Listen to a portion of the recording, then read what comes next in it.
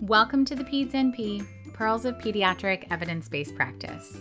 I'm your host, Becky Carson, Clinical Assistant Professor at Catholic University of America in Washington, D.C., and today we're going to talk about the rationale behind discharge education for acute gastroenteritis. As you already know, I'm a minimalist, and I want to avoid unnecessary interventions whenever possible. I'm a firm believer in skipping the unnecessary tests and treatments that only add time to the visit and create medical waste. And instead, I take an extra 5 minutes to talk to parents and help them understand what's going on with their child on their level, because I think that makes them more likely to buy into the treatment plan.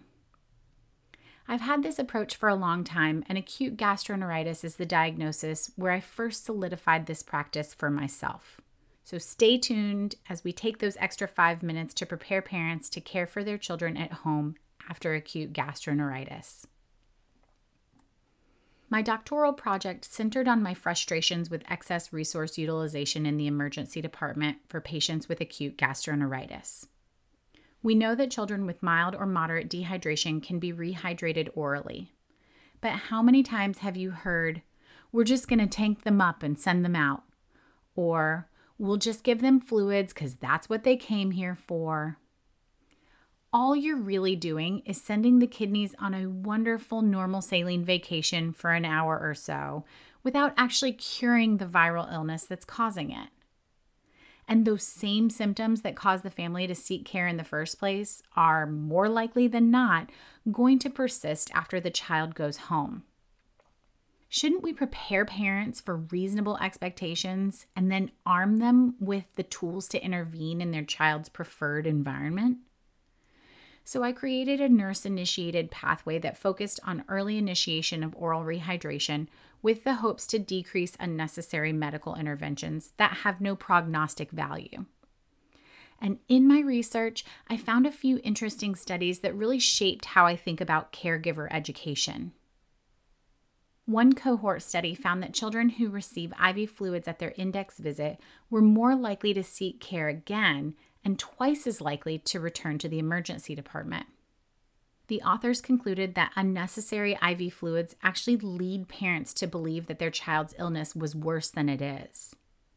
And Near et al. In 2013 also showed that parents whose children receive IV fluids will expect it again next time, showing that parental expectations burden the expectations of treatment because they view it as a necessary intervention in order for the adequate treatment of acute gastroenteritis. And since one of the major outcome measures of my intervention was patients who returned to the ED within 72 hours, I knew that it was important to frame the visit in a way that emphasized the same treatment at home with the expectation that children will have persistent symptoms of vomiting and diarrhea, but that the focus should be on oral rehydration and the replacement of ongoing losses, because this illness is self-limited. So what are the things we should talk about with parents when they go home with a diagnosis of acute gastroenteritis? That's a great question. But before I get started on that, I want to say that it's important to get the diagnosis correct in the first place. Gastroenteritis really requires the presentation of diarrhea with or without vomiting, fever, or abdominal pain. This does not include vomiting alone, because the differential diagnosis of vomiting without diarrhea is much broader, much more complicated, and it's an entirely different discussion. And discharging the child home assumes that you've successfully evaluated and managed their illness in your clinical setting, meaning that they've already demonstrated an ability to tolerate oral fluids before you get to that discharge education part of the visit. So let's go back to that treatment plan. Remember that oral rehydration therapy, or ORT for short, consists of 2 phases: rehydration and the maintenance of ongoing losses. What fluid should parents use? The World Health Organization recommends rehydration with a reduced osmolarity oral rehydration solution, or ORS, because hypertonic solutions like sodas can actually pull water into the stool and make diarrhea worse. while hypotonic solutions like water can cause fluid shifts that lead to hyponatremia and seizures. The specific electrolyte composition of the ORS isn't important for children with mild dehydration, and we can actually focus on the palatability of the fluid in order to encourage them to drink. One study by Friedman et al. In 2016 showed that children who were 6 months and older who were given half-strength apple juice had a reduced need for IV fluids compared with the formal ORS like Pedialyte, because there are a lot of children who just really don't like the taste of it. Children with moderate dehydration do need a more formal oral rehydration solution. And Pedialyte is the most obvious choice in America, where we have commercially available products at our fingertips. But a family could also make their own using a recipe that's available online if cost is prohibitive.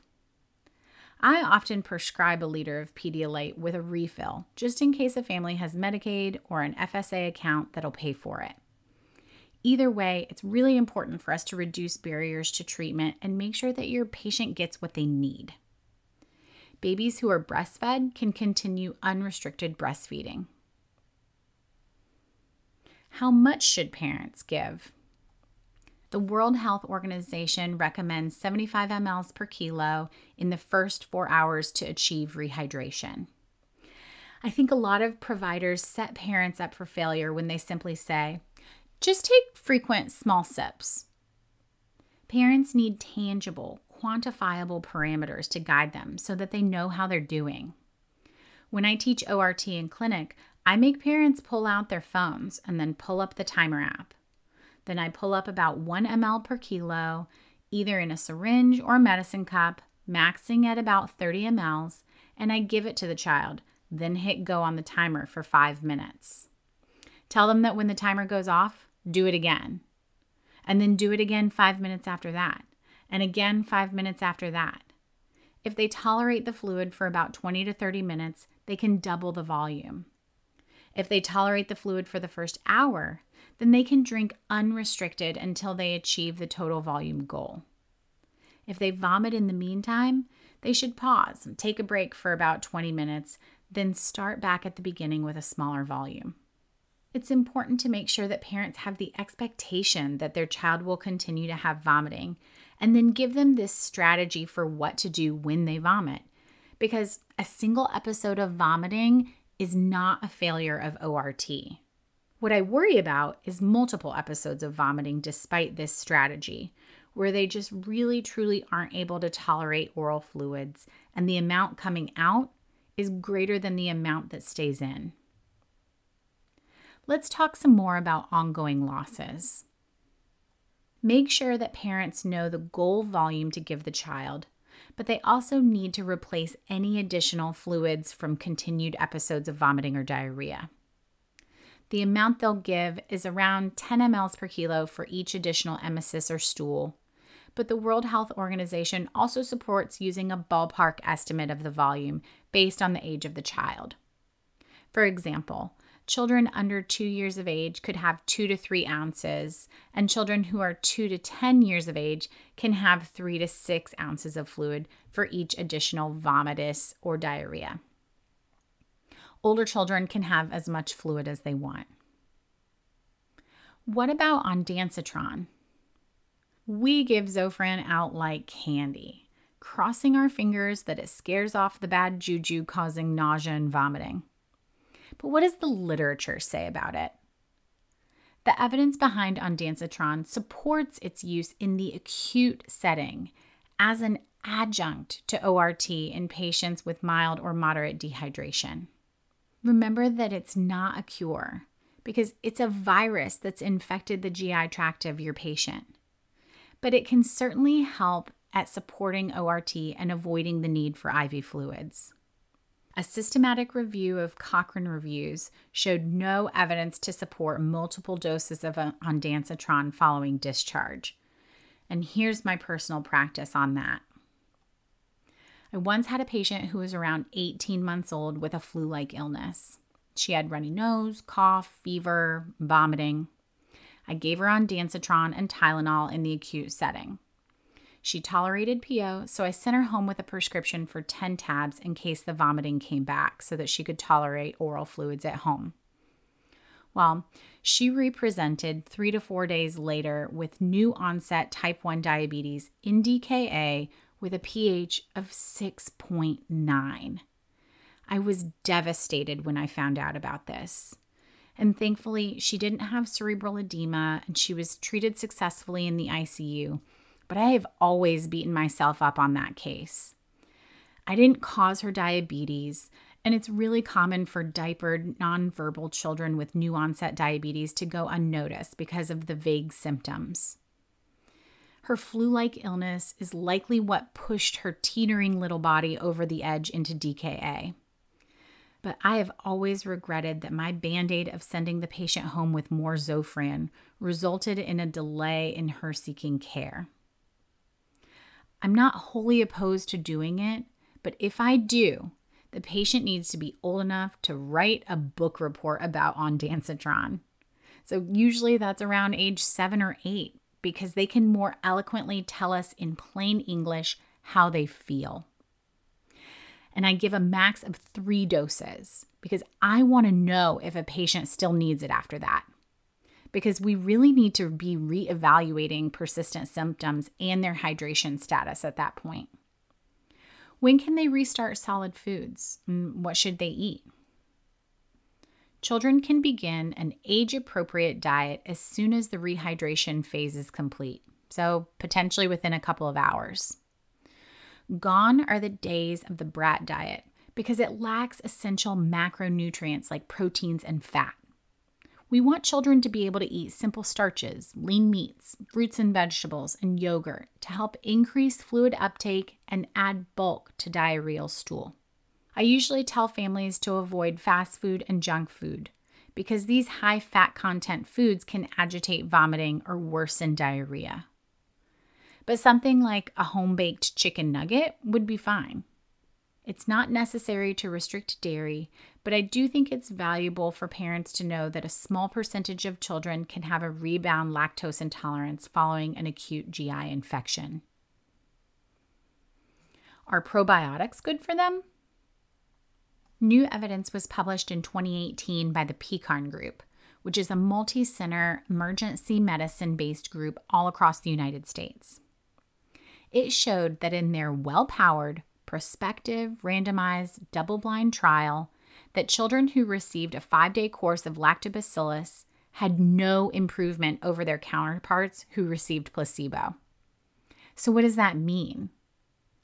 Patients who received probiotics failed to show any benefit with respect to the duration or frequency of vomiting or diarrhea, the rate of household transmission, or the duration of daycare or work absenteeism. Which means that when you prescribe probiotics, which cost about $18 for a pack of 30, while you may not be hurting your patient, you are certainly not helping them. And instead, you're lining the pockets of the $50 billion probiotic industry. So save your parents a few bucks and talk about return criteria instead. So what are the objective, quantifiable return criteria you want us to talk about? I am so glad you asked. It's really important for parents to know the specifics of what to look for at home and to have reasonable expectations of their child's continued but self-limited symptoms. Don't just tell them, come back if they get worse or aren't getting better. What does that even mean? And do you really want to see them again if they have even one more episode of vomiting or diarrhea? No? Well, you told them to. Tell them what to expect. Symptoms can continue for up to a week with vomiting and or diarrhea, but we want to make sure that we're replacing any of those episodes with more fluid intake by mouth. And seek medical attention if your child is unable to tolerate those fluids using the strategies that we discussed. If they have no urine in 12 hours or less than 3 voids in 24 hours. If they're difficult to wake up or excessively sleepy at a time that doesn't make sense. If they have severe abdominal pain that's snowballing, which is a word that I use to mean it's getting worse and worse and worse, rather than crampy and intermittent, or symptoms that last longer than 7 days, or if diarrhea has blood in it.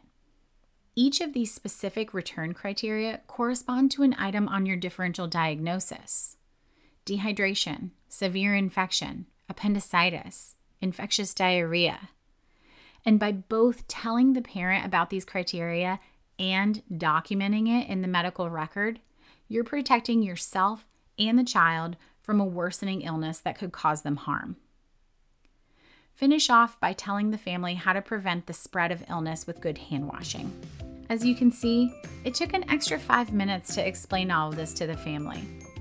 But think about the amount of time you're going to save in unnecessary follow-up visits or emergency department presentations. It's not just about saving yourself time and money.